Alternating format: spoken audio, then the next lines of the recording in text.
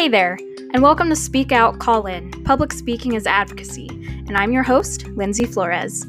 Join me as I read through each chapter of this awesome public speaking textbook, and feel free to follow along with me online by taking notes, or just let your brain soak in the information as you go about your day.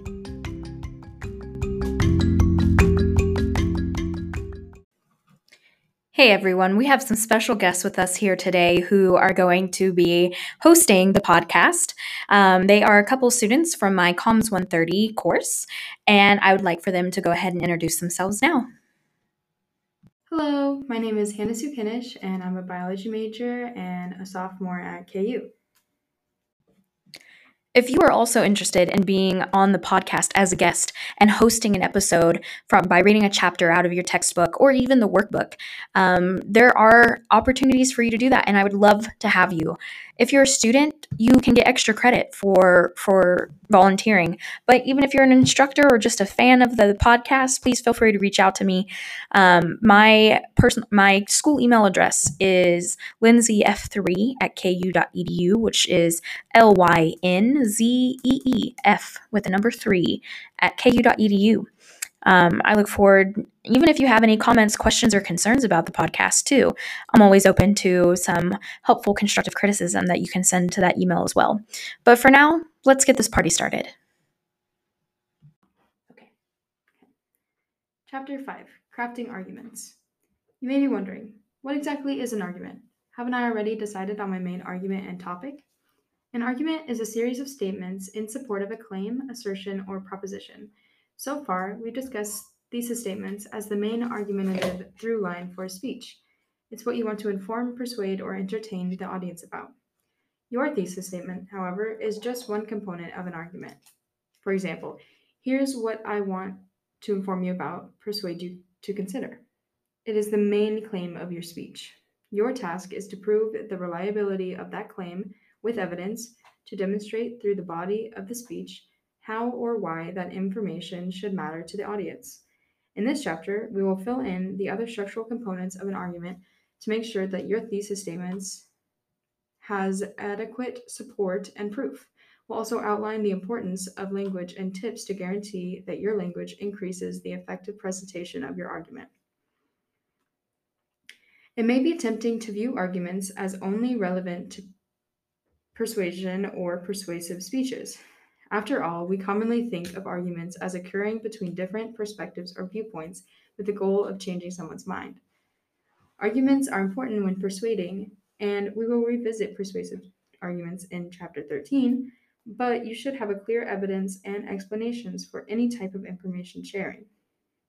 All speech types require proof to demonstrate the reliability of their claims.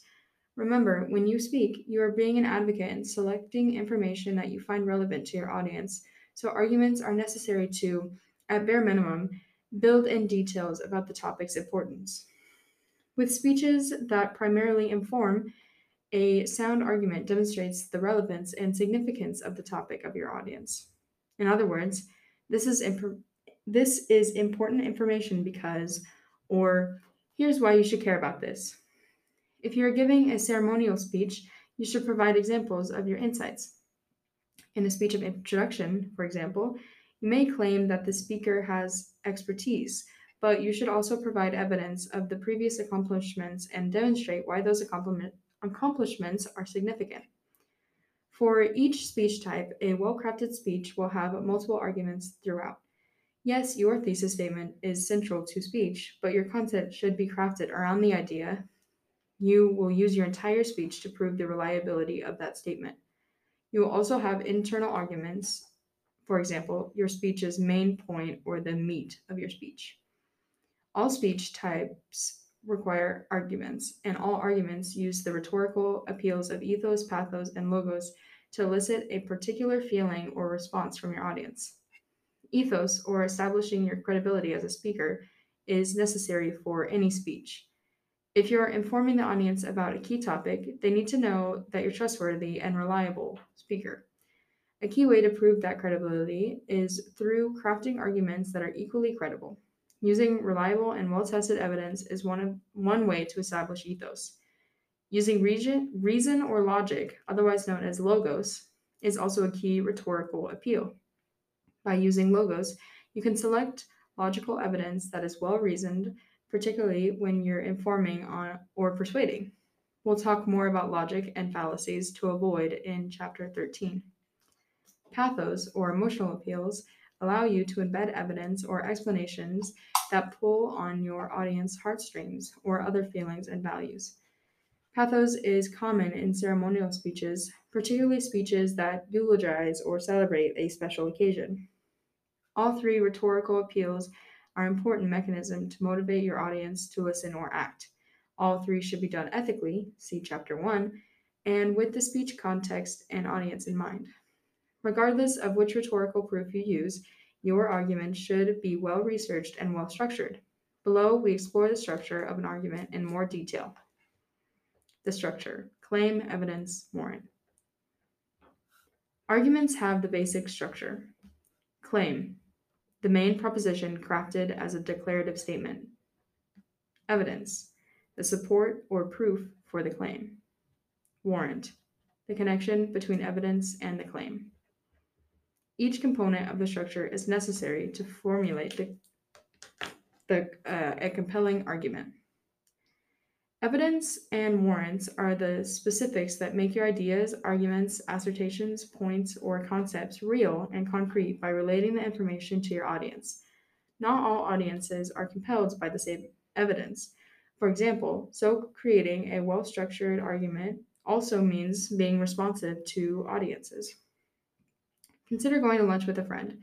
Your friend suggests a restaurant that you have not heard of, so you request some additional information, proof, or evidence of their choice.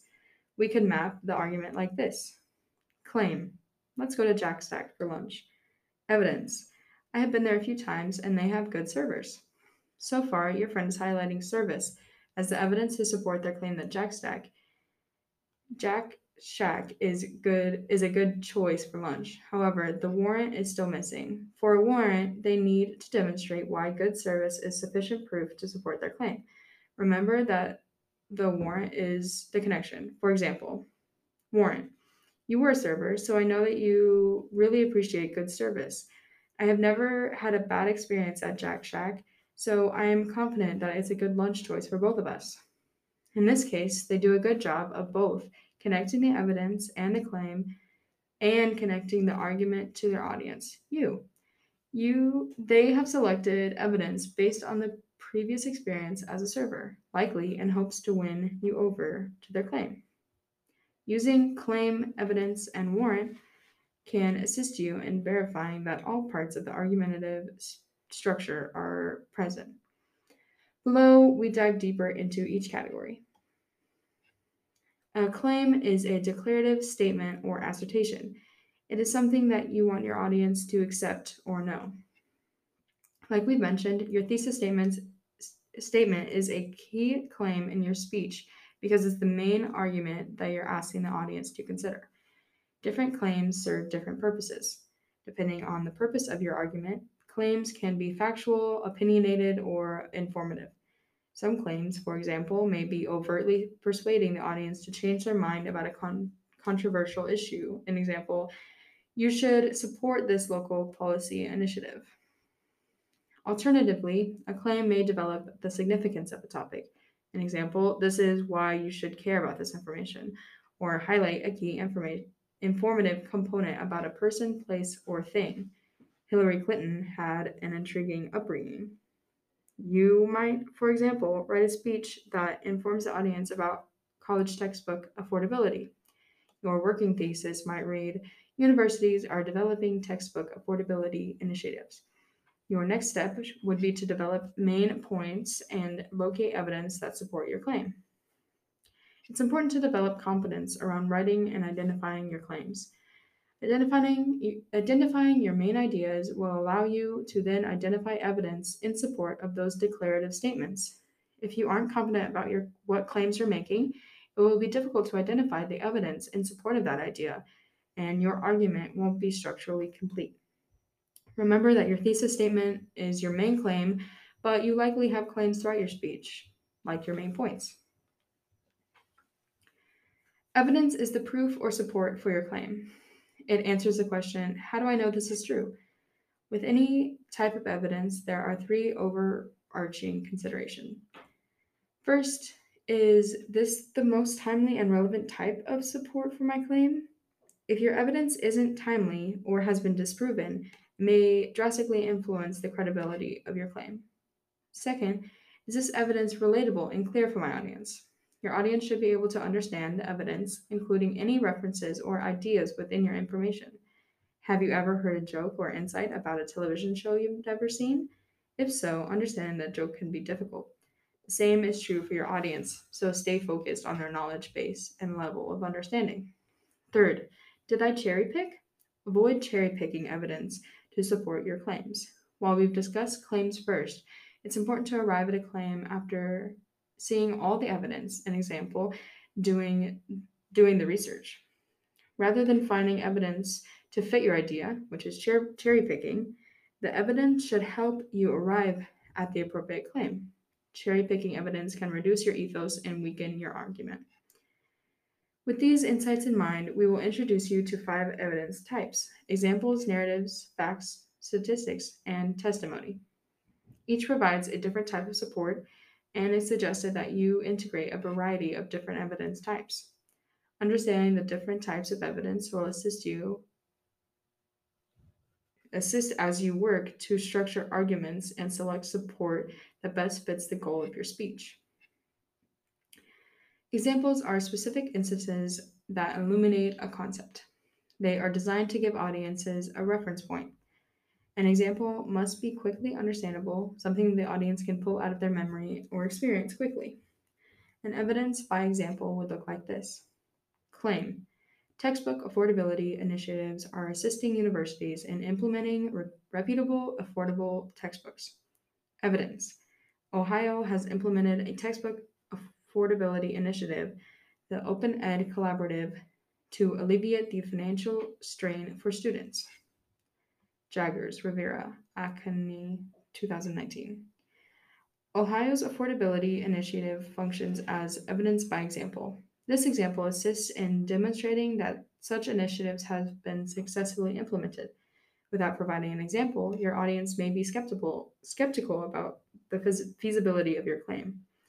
Examples can be drawn directly from experience. An example, this is a real example, or an example can be hypothetical, where audiences are asked to consider potential scenarios. Narratives are stories that clarify, dramatize, and emphasize ideas. They have, if done well, strong emotional power, or pathos.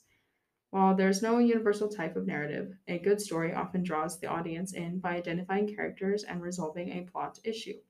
Narratives can be personal or historical. Person narratives are powerful tools to relate to your audience and embed a story about your experience with the topic. As evidence, they allow you to say, I experienced or saw this thing firsthand. As a speaker, using your own experience as evidence can draw the audience in and help them understand why you're invested in the topic. Of course, personal narratives must be true.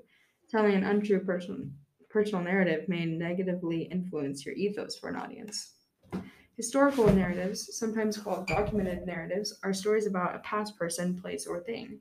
They have power because they can prove and clarify an idea by using a common form, the story.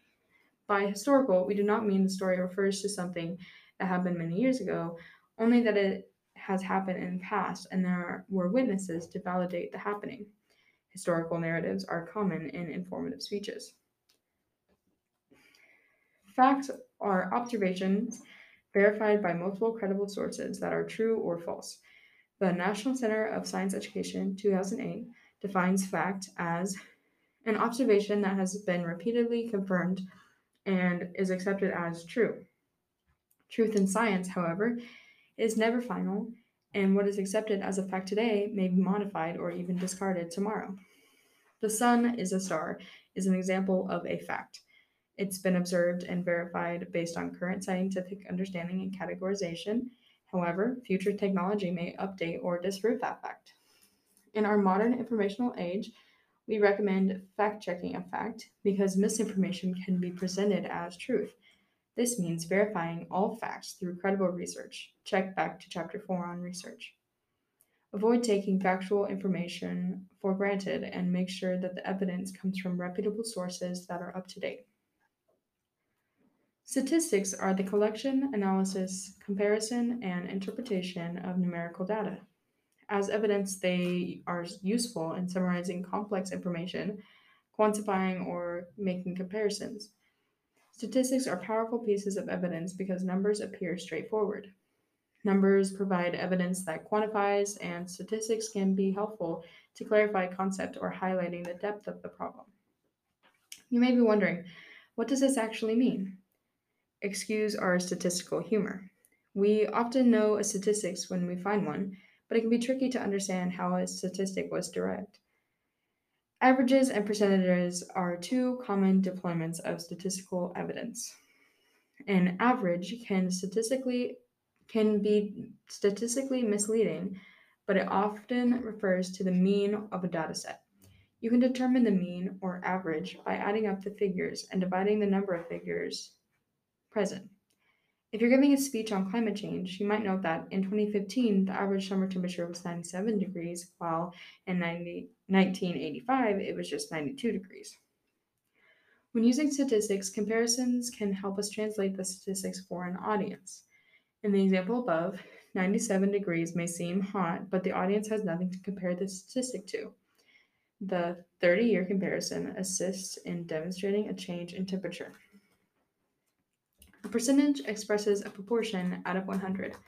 For example, you might argue that textbook costs have risen more than 1,000% since 1977, Popkin 2015. By using a statistical percentage, 1,000% sounds pretty substantial.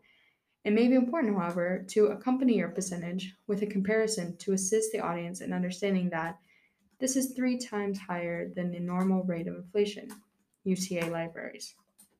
You might also clarify that college textbooks have risen more than any other college-related costs, according to Bureau of Labor Statistics 2016. You are responsible for the statistical information that you deploy. It's all too common for us as information consumers to grab a quick statistics that sounds appealing, but that information may not be reliable.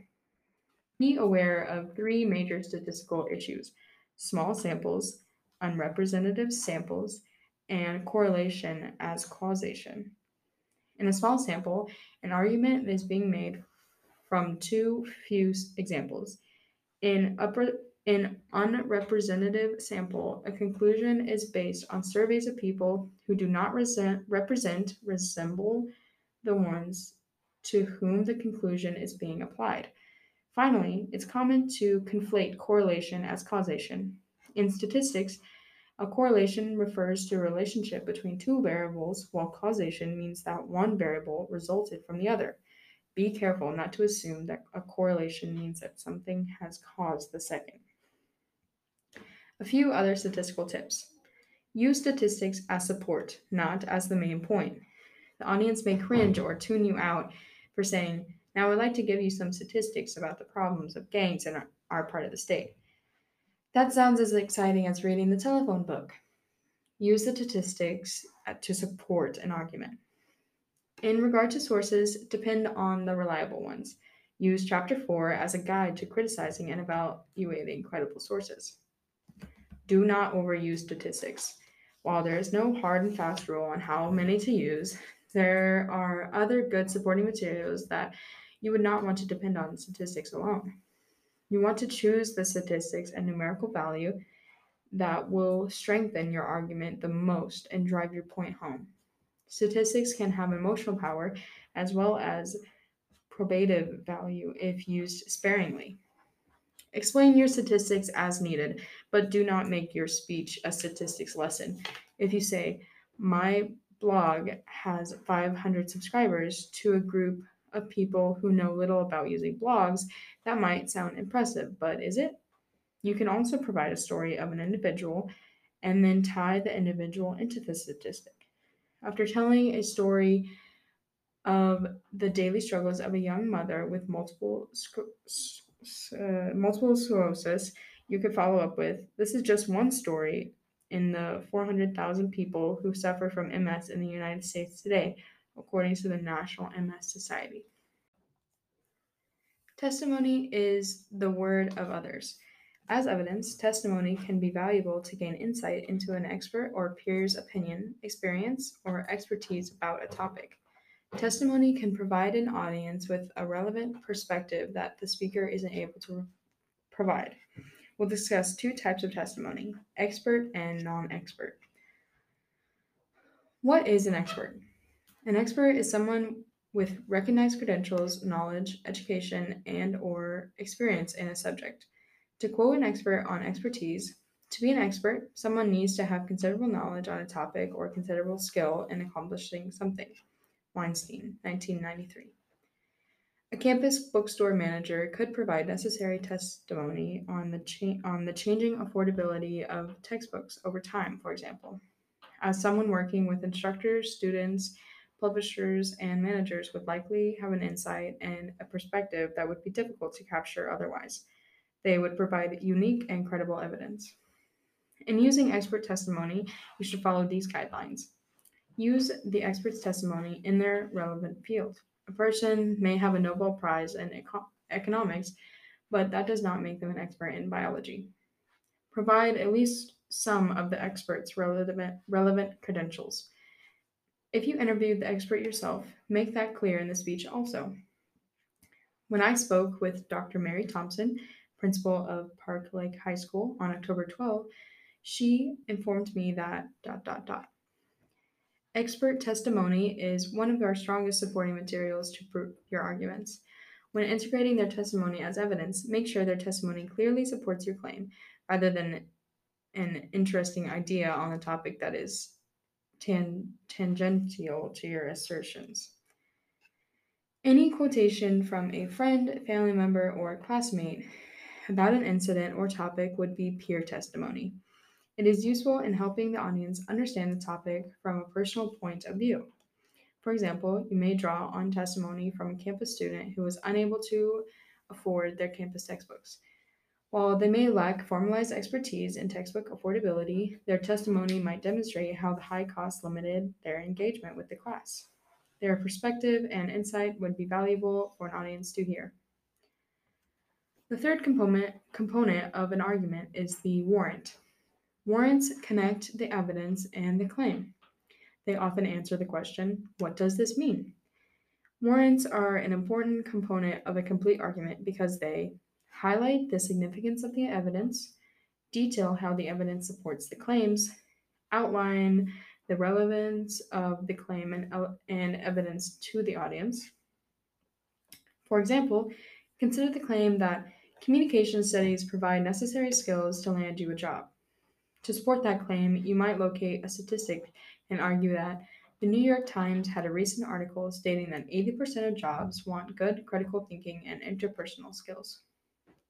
It's unclear, however, how a communication studies major would prepare someone to fulfill those needs. To complete the argument, you would include a warrant that explains communication studies classes facilitate interpersonal skills and work to embed critical thinking activities throughout the curriculum. You are connecting the job skills, critical thinking, from the evidence to the discipline, communication studies, from your claim. Despite their importance, warrants are often excluded from arguments. As speechwriters and researchers, we spend a lot of time with our information and evidence, and we take for granted what we know. If you are familiar with communication studies, the connection between the New York Times statistics referenced above and the assertion that communication studies provides necessary job skills may seem obvious. For an unfamiliar audience, the warrant provides more explanation and legitimacy to the evidence. We know what you're thinking. Really? Do I always need an explicit warrant? It's true that some warrants are inferred, meaning that we often recognize an underlying warrant without it being explicitly stated. For example, I might say, the baking time for my cookies was too hot. The cookies are burned. In this statement, I'm claiming that the temperature is too hot and using burnt cookies as the evidence. We could reasonably infer that warrant, an example, burnt cookies, are a sign that they were in the oven for too long. Inferred warrants are common in everyday argument and conversation. However, in a formal speech, having a clear warrant will increase the clarity of your argument. If you decide that no explicit warrant is needed, it's still necessary to ask, what does this argument mean for my thesis? What does it mean for my audience? Your goal is to keep as many audience members listening as possible, and warrants allow you to think critically about the information that you're presenting to the audience. When writing warrants, keep the following insights in mind. Avoid exaggerating your evidence, and make sure your warrant honors what the evidence is capable of supporting. Center your thesis statement. Remember that your thesis statement, as your main argument, should be the primary focus when you're explaining and warranting your evidence. A good warrant should be crafted with your content and context in mind. As you work on warrants, ask, why is this claim or evidence important here? For this argument, now, for this audience. Say it with us: ethos, pathos, and logos. Warrants can help clarify the goal of your argument. What appeal are you using? Can the warrant amplify that appeal? Now that you have a better understanding of each component of an argument, let's conclude this section with a few complete examples. Claim: the Iowa Wildcats will win the championships. Evidence: in 2019, the National Sporting Association found that the Wildcats had the most consistent and well-rounded coaching staff. Referees of the game agreed and also praised the players' ability for high scoring. Warrant: good coaching and high scoring are probable indicators of past champions, and, given this year's findings, the Wildcats are on mark to win it all. Here's an example with a more general approach to track the potential avenues for evidence. Claim: Sally Smith will win the presidential election. Evidence: select evidence that highlights their probable win, including they've won the most primaries, they've won the Iowa caucus, they're doing well in swing states, they have raised all the money, they have the most organized campaign. Warrant: based on your evidence select, you can warrant why that evidence supports a presidential win. Claim, evidence, and warrant are useful categories when constructing or identifying a well-reasoned argument. However, a speech is much more than this simple structure over and over again. How boring, huh? When we craft arguments, it's tempting to view our audience as logic seekers who rely solely on rationality, but that's not true. Instead, Walter Fisher, 1984, argues that humans are storytellers, and we make sense of the world through good stories. A good speech integrates argumentative components while telling a compelling story about your argument to the audience. A key piece of this story is how you craft the language. Language aids in telling an effective story. We'll talk more about language in Chapter 7, Verbal Delivery, but there are a few key categories to keep in mind as you construct your argument and story. Language is any formal system of gestures, signs, sounds, and symbols used or conceived as means of communicating thought, either through written, enacted, or spoken means. Linguists believe there are far more than 6,900 languages and distinct dialects spoken in the world today. Anderson, 2012. Despite being a formal system, language results in different interpretations and meanings for different audiences. It is helpful for public speakers to keep this in mind, especially regarding denotative and connotative meaning. Wrench, Goding, Johnson, and ATS 2011 use this example to explain the difference. When we hear the word blue, we may be referring to a portion of the visual spectrum dominated by energy with a wavelength of roughly 440 to 490 nanometers. You could also say that the color in question is the equal mixture of both red and green light. While both of these are technically correct ways to interpret the word blue, we're pretty sure that neither of those definitions is how you thought about the word. When hearing the word blue, you may have thought about your favorite color, the color of the sky on a spring day, the color of a really ugly car you saw in the parking lot. When people think about language, there are two different types of meanings that people must be aware of: denotative and connotative. Denotative meaning is the specific meaning associated with the word. We sometimes refer to the denotative meanings as dictionary definitions. The scientific definitions provided above for the word blue are examples of definitions that might be found in the dictionary. Connotative meaning is the idea suggested by or associated with the word at a cultural or personal level. In addition to the examples above, the word blue can evoke many other ideas, like state of depression, feeling blue, indicating a win, a blue ribbon, side during the Civil War, blues versus grays, sudden event, out of the blue, states that lean towards the Democratic Party in their voting, or a slang expression for obscenity, blue comedy. Given these differences, the language you select may have different interpretation and lead to different perspectives. As a speechwriter and communicator, being aware of different interpretations can allow you select language that is most effective for your speaking context and audience. Have you ever called someone a wordsmith? If so, you're likely complimenting their masterful application of language. Language is not just something we use, it's part of who we are and how we think. As such, language can assist in clarifying your content and creating an effective message. Achieving clarity. Clear language is powerful language. If you're not clear, specific, precise, detailed, and sensory with your language, you won't have to worry about being emotional or persuasive because you won't be understood. The goal of clarity is to reduce abstraction. Clarity will allow your audience to more effectively track your argument and insight, especially because they only have one chance to listen. Concreteness aids clarity. We usually think of concreteness as the opposite of abstraction. Language that evokes many different visual images in the mind of your audience is abstract language.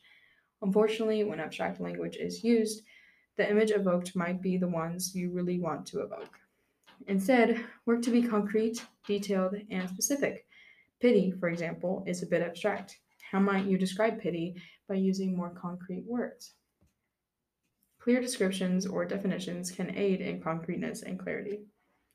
To define means to set limits on something. Defining a word is setting limits on what it means, how the audience should think about the word, and or how you will use it.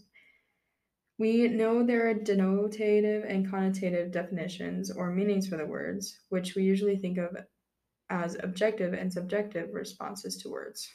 You only need to define words that would be unfamiliar to the audience or words that you want to use in a specialized way. Describing is also helpful in clarifying abstraction. The key to description is to think of terms of the five senses: sight, visual, how does the thing look in terms of color, size, and shape? Hearing, auditory, volume, musical qualities, taste, gustatory, sweet, bitter, salty, sour, gritty, smooth, chewy, smell, olfactory, sweet, rancid, fragrant, aromatic, musky, and feel, tactile, rough, silky, nubby, scratchy. If you were, for example, talking about your dog, concrete and detailed language could assist in bringing your dog to life, so to speak, in the moment. This is boring and abstract. My dog is pretty great. He is well behaved, cute, and is friendly to all of our neighbors. I get lots of compliments about him, and I really enjoy hanging out with him outside in the summer. This is concrete and descriptive. Buckley, my golden brown Shar mix, is a one of a kind hound. Through positive treat reinforcement, he learned to sit, shake, and lay down within 1 month. He will also give kisses with his large and wrinkly snout. He greets passing neighbors with a smile and enjoys Midwest sunbathing on our back deck in the 70-degree heat. Doesn't the second description do image 5.2 more justice? Being concrete and descriptive paints a picture for the audience and can increase your warrant's efficacy.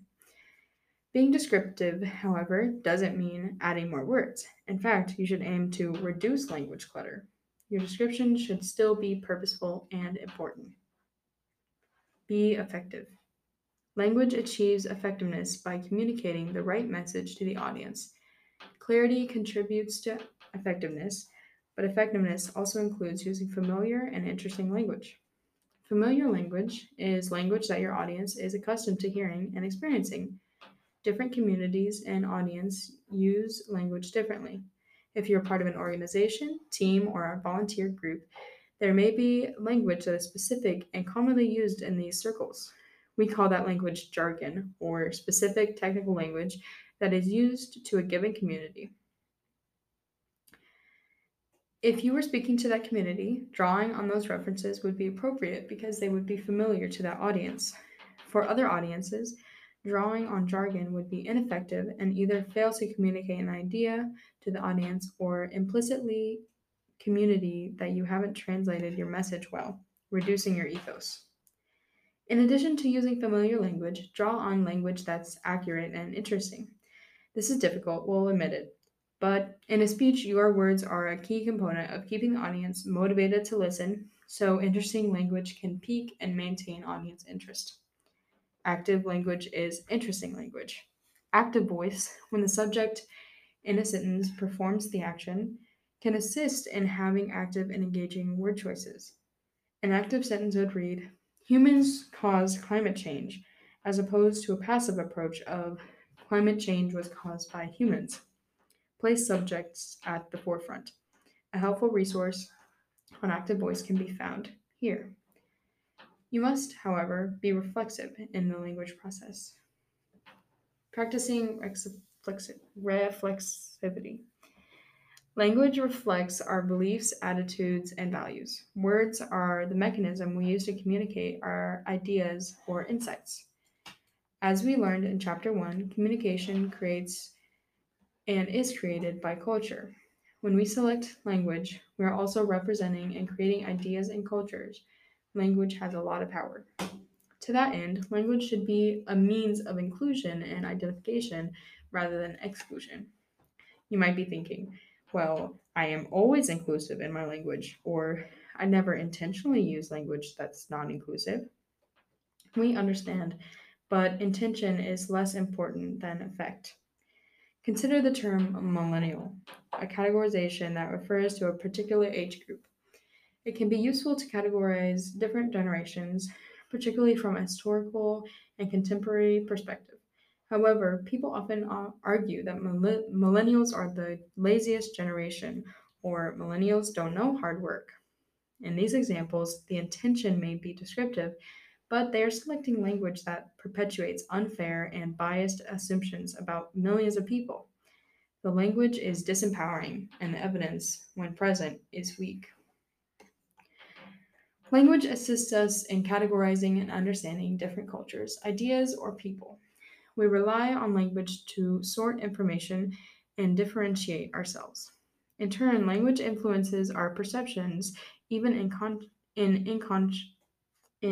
unconscious ways and biased ways. The key to practice reflexivity about language choices. Language isn't perfect, so thinking reflexively about language will take time and practice. For example, if you're crafting a hypothetical example about an experience in healthcare, you might open with a hypothetical example.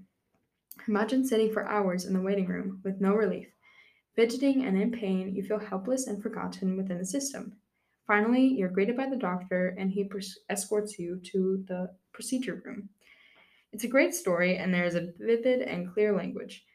But are there any changes that you'd make to the language used? Remember that this is a hypothetical example. Using reflexive thinking, we might question the use of he to describe doctor. Are there doctors that are a he? Certainly. Are all doctors he? Certainly not. It's important to question how he gets generalized to stand in for doctors or how we may assume that all credible doctors are men. Practicing reflexivity means questioning the assumptions present in our language choices, like policemen rather than police officers. Continue to be conscious of what language you draw on to describe certain people, places, or ideas. If you aren't sure what language choices are best to describe a group, ask, listen, and don't assume. In this chapter, we discuss crafting complete, well reasoned arguments. Claim, evidence, and warrant are helpful structural components when crafting arguments. Use Chapter 4 to aid in research that will enable you to locate the best evidence for each claim within your speech. Remember, too, that language plays a central role in telling a compelling story. Up next, organizing and outlining.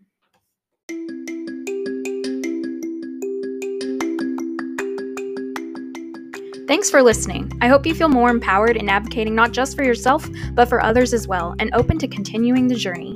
If you have any questions about chapter content, reach out to your public speaking instructor for more information. Catch you next time for more tips and tricks on how to speak out and call in.